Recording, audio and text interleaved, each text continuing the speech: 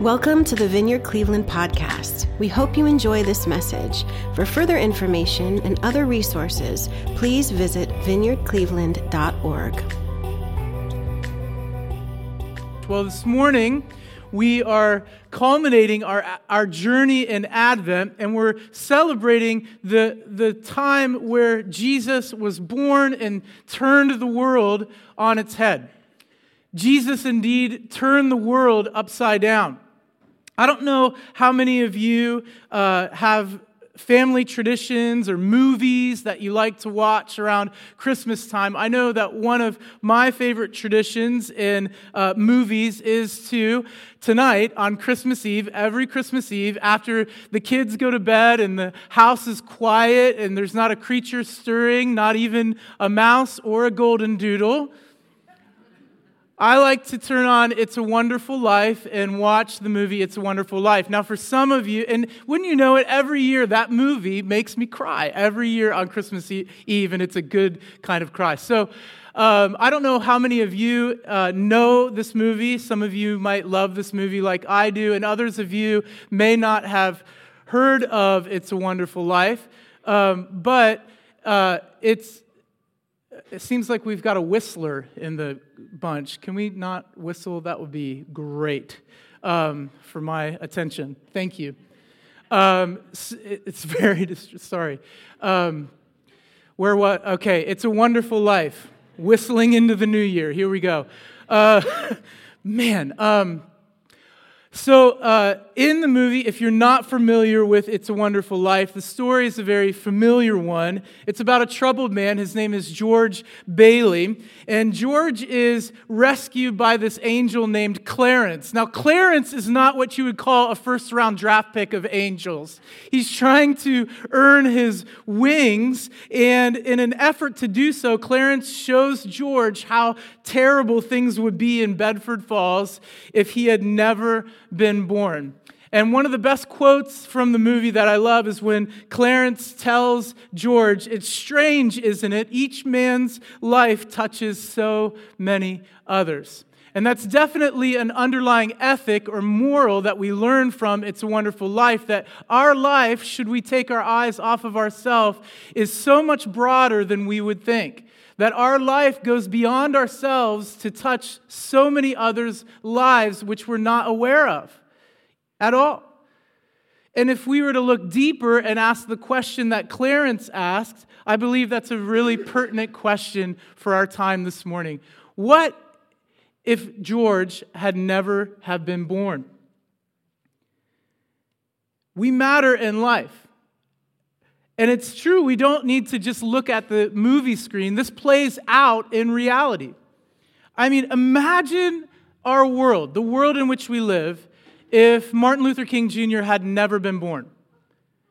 What about Abraham Lincoln? If Abraham Lincoln had never been born, or how about Rosa Parks? Or Mother Teresa, perhaps? Or Florence Nightingale. Florence Nightingale, the mother of modern nursing, she established the first education center, the school to bring nursing into an actual respected profession. For you nurses out there, you owe a debt of gratitude to Florence Nightingale. Nurses all over the world. Imagine what our world would be like without these people. And so this morning, we come to Christmas. We come to Christmas. And it's true what's said about people's lives, that you can tell the size of the boat by the wake it leaves behind. Some folks' lives are like an ocean liner or an aircraft carrier. They leave this giant wake of a positive legacy beyond them. Others are more like a sailboat, and there's a little wake that's left, and we don't know why that is. But we come to Christmas, and all over the world this morning and tomorrow, folks will be celebrating the birth of Jesus Christ of Nazareth. John wrote of Jesus in his gospel in John 21. He said this, Jesus did many other things as well. If every one of them was written down, I suppose that even the whole world would not have room for the books that would be written. How do you calculate? How do you measure the wake that Jesus left behind? It's impossible nearly to measure what a positive impact and how many people's lives that little baby boy who was born in Bethlehem some 2,000 years ago changed. He truly turned the world upside down. What if Jesus had never been born at all? That's the question before us this morning. What if Jesus had never been born at all? Would it even make a difference? Would anything in our world be different? What would change? Well, today, I'd like to give you my top 6 reasons of why our world is different or why the birth of Jesus is significant supremely.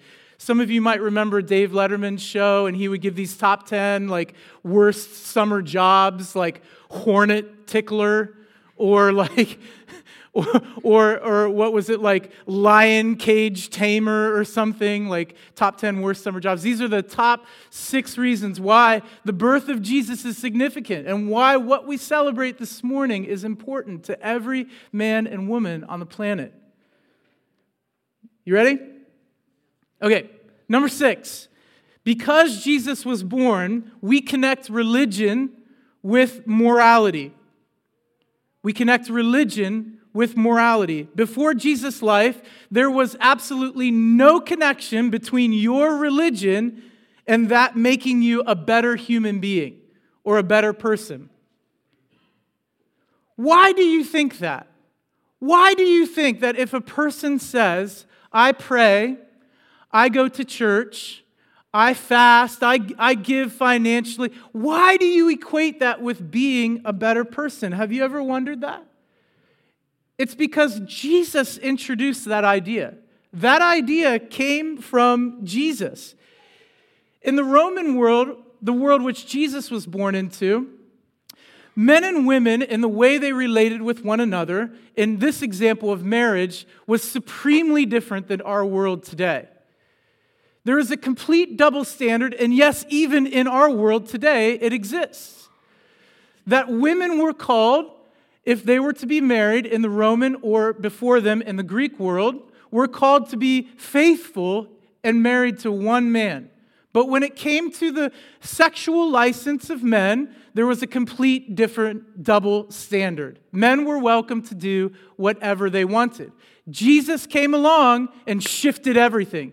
He said, not only women should remain faithful, but men should be married to one wife and be faithful to her forever.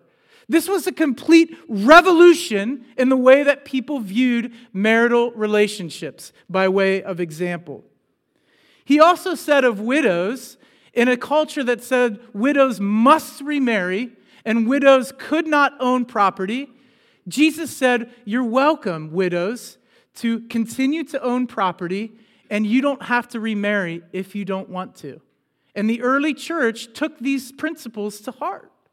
The early church followed these teachings. What about this one? Do you think girls should be able to be married at the age of 11 or 12?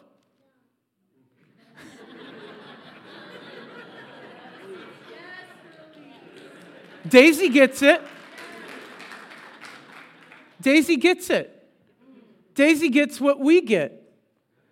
It is well documented in the early church that they stuck out like a sore thumb because they would not give their daughters in marriage until they were at least 18. Do you realize how significant of a shift this was on the face of the earth? Because Jesus was born, we connect religion with morality. Because Jesus was born, women and girls are valued and infants are protected. This is number 5. Women had no role in Roman religion whatsoever. But with Jesus, we see examples all over the early church of women as apostles, as prophets, as evangelists, all over the scripture and all over the early church. This was a dramatic shift in the way that Jesus treated women. It was a shift. It was a shift. In fact, God set it up so that women were the first ones who arrived at his empty tomb when he resurrected from the dead. Women were the first evangelists to spread the good news that causes great joy. Okay, how about this one? Do you think that every child is entitled to the right to live? Yeah. What about this? Do you believe that girl babies should be just as protected as boy babies? Yes. Yes. Where would you ever get this idea from? Where? Again, it's Jesus. Pop quiz. Every answer is Jesus, just so you know. The answer is Jesus. In Jesus' world, Romans and the Greeks before them, if the baby was found to be a girl, it was commonplace to take the baby and literally throw the baby outside to be left in the elements, in the cold, or to wild animals to be eaten. Because girl babies were not wanted in the ancient world. It is well researched through archaeological digs and through exposing of Greek cemeteries that it was rare. It was a rare thing if a Greek family had more than one daughter. Do you know why that is? Because the world that Jesus was born into, female life was cheap. And infant life was even cheaper. Because Jesus was, do you see? It's not as obvious, but because God was born as a baby and valued all human life, it completely shifted the way his followers acted in the world. Completely different. That was revolutionary, that early followers of Jesus believed that every baby, whether in the womb or outside of it, had the right to live, had the right to breathe, had just as many rights as adults, that girl babies had just as many rights to live as boy babies did. That was completely different in the Roman world. Okay, number 4.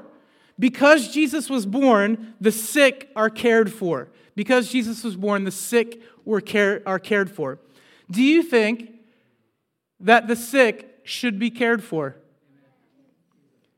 Do you think that the elderly should live out their remaining days in peace?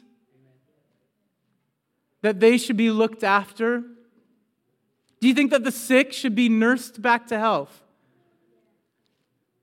If you said yes, the answer is Jesus. Again, Jesus taught, when he lived on earth, Jesus taught that the sick and the elderly were to be cared for, that the sick would be nursed back to health. In the Roman world, when a plague would hit a city and just sweep through the city, all of the Romans would flee the city. Do you know who went towards the sickness? The Christians. The Christians went into the city and cared for the sick and the dying. Cared for the sick and the dying. Because Jesus was born, the sick and the elderly are cared for. Florence Nightingale was a Jesus follower. She got it. She understood the words of Jesus. She got that the sick and the dying should be cared for and that the sick should be nursed back to health. She got the words of Jesus in Matthew 25. She had it deep in her heart. In Matthew 25, Jesus says this in verse 35. For I was hungry. This is so different. This is so different from what is going on in the world. Listen to what Jesus said. Jesus comes along and he says, I was hungry and you gave me something to eat. I was thirsty and you gave me something to drink. I was a stranger and you invited me in. I needed clothes and you clothed me. I was sick and you looked after me. I was in prison and you came to visit me. Then the righteous will answer him, Jesus, then the righteous on that day will answer him, Lord, when did we see you hungry and feed you? When did we see you thirsty and give you something to drink? When did we see you a stranger and invite you in, or needing clothes and clothe you? When did we see you sick or in prison and go and visit you?" The king will reply, "I tell you the truth. Whatever you did for one of the least of these brothers and sisters, you did it for," the NIV says "for me." The translation is, "you did it to me."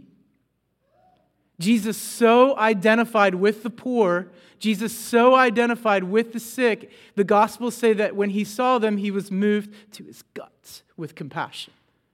And that was revolutionary in his day. Jesus changed everything because he cared for the sick and the elderly. Number 3, because Jesus was born, we're taught to forgive those who hurt us. Now, we take this one for granted, but this is the big one. I don't even know if it should be number 3. It could be number 2 or like 1.5. This is a big deal. Let me ask you a question. Do you think it's better to forgive people or to hold grudges and get revenge? Do you believe that it's better to seek reconciliation with someone who's hurt you, or to seek to be a peacemaker?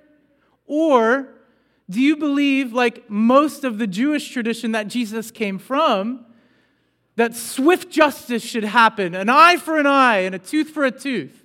Or even worse, an eye for a slap or an insult? Which do you think is better? Where do you think you got that idea from?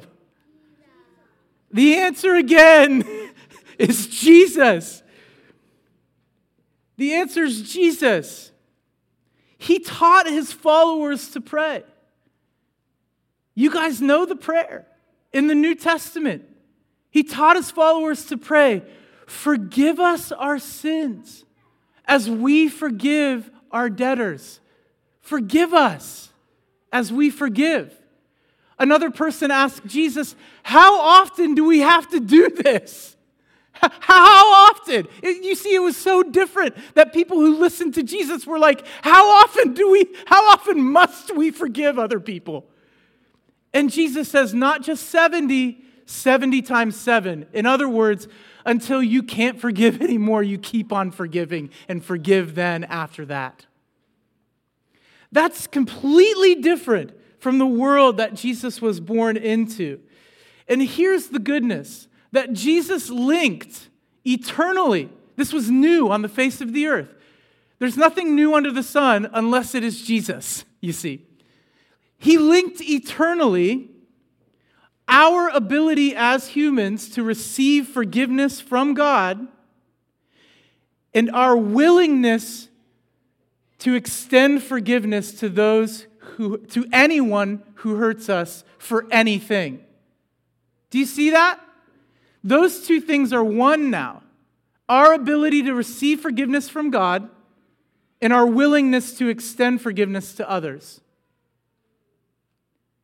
It's a game changer on the face of the earth.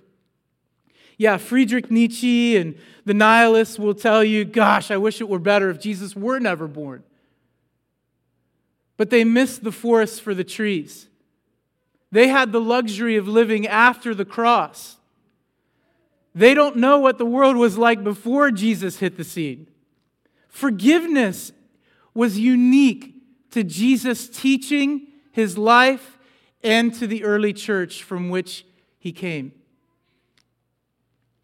Number 2, because Jesus was born, we know what God is like. We know what God is like. Do you think that the God we worship at Christmas time is love? Any takers? Yes? How about the God we worship at Christmas time, that he's good, that he's kind, that he forgives us, that he shows compassion? Where did you get that idea from? You know, many people in the world will critique and criticize Christians, and they'll say about Christians, they're just a bunch of people who are blindly groping around, searching in the dark to explain the unexplainable, to express the inexpressible, to search or seek just in the darkness for this hide-and-go-seek elusive God. I'm here this morning to encourage us that because Jesus came in the form of a baby, we don't have to guess anymore about what God is like. You and I don't have to guess anymore because Jesus was born in Bethlehem 2,000 years ago. So us Christians, we'd ask the question, what is God like? Well, what is Jesus like? We ask the question, does God love children? Well, how did Jesus treat children? What did Jesus think of little children? Jesus welcomed the little children. Jesus said, don't hinder the little children from coming to me. And so, does God love children? Yes, because Jesus loves children. What about women? What does God think about women? Well, how did Jesus think about women? Jesus extended dignity to women. Do you know that Jesus never told a joke at a woman's expense? Do you know that Jesus never judged a woman by her appearance, by her age, or by her weight? Do you know that Jesus never called a woman crazy? Husbands, side note, don't ever call your wives crazy. Jesus never did that. Jesus uplifted the dignity of women. Does God love women? Yes, because Jesus loves women just as much as he loves men. What about people who've messed up? Does God love people who have messed up just as much as people who are successful? Well, how did Jesus deal with people who messed up? How did Jesus think about people who've done something stupid? Jesus forgave them. Jesus welcomed people who messed up. Jesus brought them around his table in his company. So how does God feel about people who messed up or people who are successful, both? Jesus loved them. And so God loves them. God loves people, all of us, who have messed up. The answer to all of these questions, as Daisy and Ruby are reminding us, is Jesus, that God feels exactly how Jesus feels, because God is exactly like Jesus. God's exactly like Jesus. We don't have to guess anymore. God's like Jesus. We don't have to go around searching in the dark. God is like Jesus. And because of this understanding of what God is like, we can be sure the inverse is true. We can be sure because Jesus stepped into the world as a baby, that God knows how you and I feel. Because God put on skin and bones. This is completely different from the eons of years that people had been trying to get to God, to get closer to God. God comes in the form of a baby to show us that he knows how we feel. Because God came as a baby in the person of Jesus, he knows how it feels to be betrayed by his friends. God knows how it feels to be hungry. God knows how it feels to be tempted. God knows what it's like to be persecuted. God knows how it feels to be in physical pain. because of Jesus' death on the cross, beaten beyond recognition. God knows how it feels to be human. Many times we say, God is just off in some cloud. He doesn't know how I feel. Let me tell you something. God knows exactly how you feel this morning because God is exactly like Jesus. And Jesus put on skin and bones to show us what it was like. To show us that He could resonate with the human condition. God came to us to show us that He knows how it feels. Do you know what I say? What I'm trying to say when I say He knows how it feels? You know how it feels deep inside? I'm not just saying, oh, God knows how you feel. Get over it. I'm saying God knows to His guts because He came to live as a baby boy in Bethlehem 2,000 years ago. God knows how you feel right now. God knows how you feel. He knows. He knows the inner core of who you are and can empathize with that trauma in your life. He knows how you felt when you were on the verge of suicide alone in your room. He knows how it feels to be human. Because God is exactly like Jesus. And the top reason why the birth of Jesus is significant, in my opinion, you might have your own top 6. You might have your own top 10, your top 100. But in my purview, the top reason why the birth of Jesus is significant is because Jesus was born, people's lives are changed today.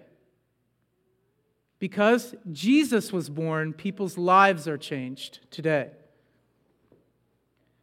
Some of you know my story. My story was very dramatic in the way that Jesus changed my life. And to spare you the details with our time remaining, let's just say that I was on literally on death's doorstep. And then Jesus stepped in and saved my life. Jesus changed my life. I know countless others in 20 years of following Jesus and chasing after Him who share the same story of dramatic shift in their life, a revolution in the way that they were headed towards death, and then they met Jesus and their whole life changed. I know folks over the course of my following Jesus who literally had the gun in their hand, ready to end their life. And then Jesus stepped in by some miracle and saved their life and changed their life. For others, it's not so dramatic. It's more like a sunrise. It's gradual. Some folks I know have been uber successful. Gobs and gobs of money, yet they felt empty inside until they met Jesus. And then they met Jesus, and their whole lives changed. They finally found meaning. They finally found purpose in their lives. I've known folks who, because of forces beyond their control, their lives were torn up. I've known others who were torn up because of divorce, because of separation or estrangement. All of these forces beyond their control. Their lives just shambles and mess. In the throes of addiction, what have you. And then they met Jesus, and their lives changed for good.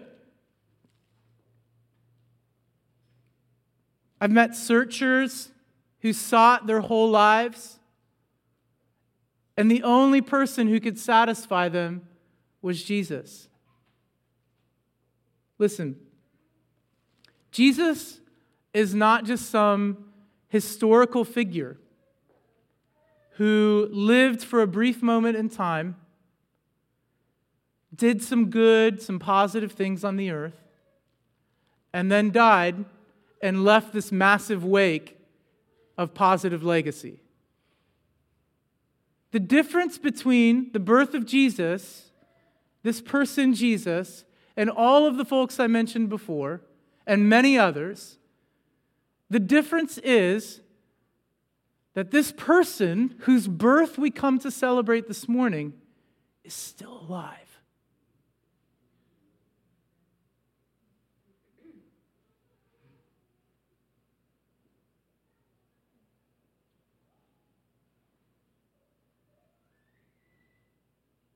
He's still alive. He grew up. He didn't stay the Talladega Nights baby Jesus, 8 pounds, 6 ounce baby Jesus.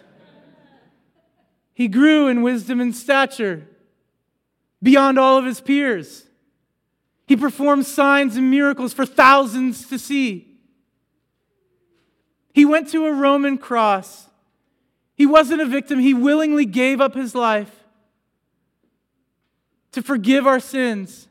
He didn't stay dead. He raised from the grave, conquering, defeating death once and for all.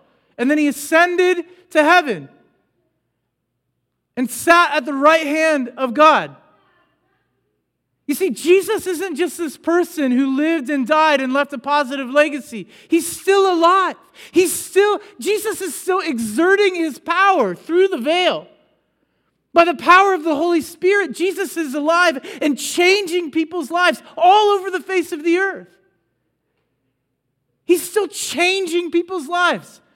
No one in the course of history and no one in the future will change as many people's lives as the person of Jesus whose birth we celebrate at Christmas time. No one. Amen.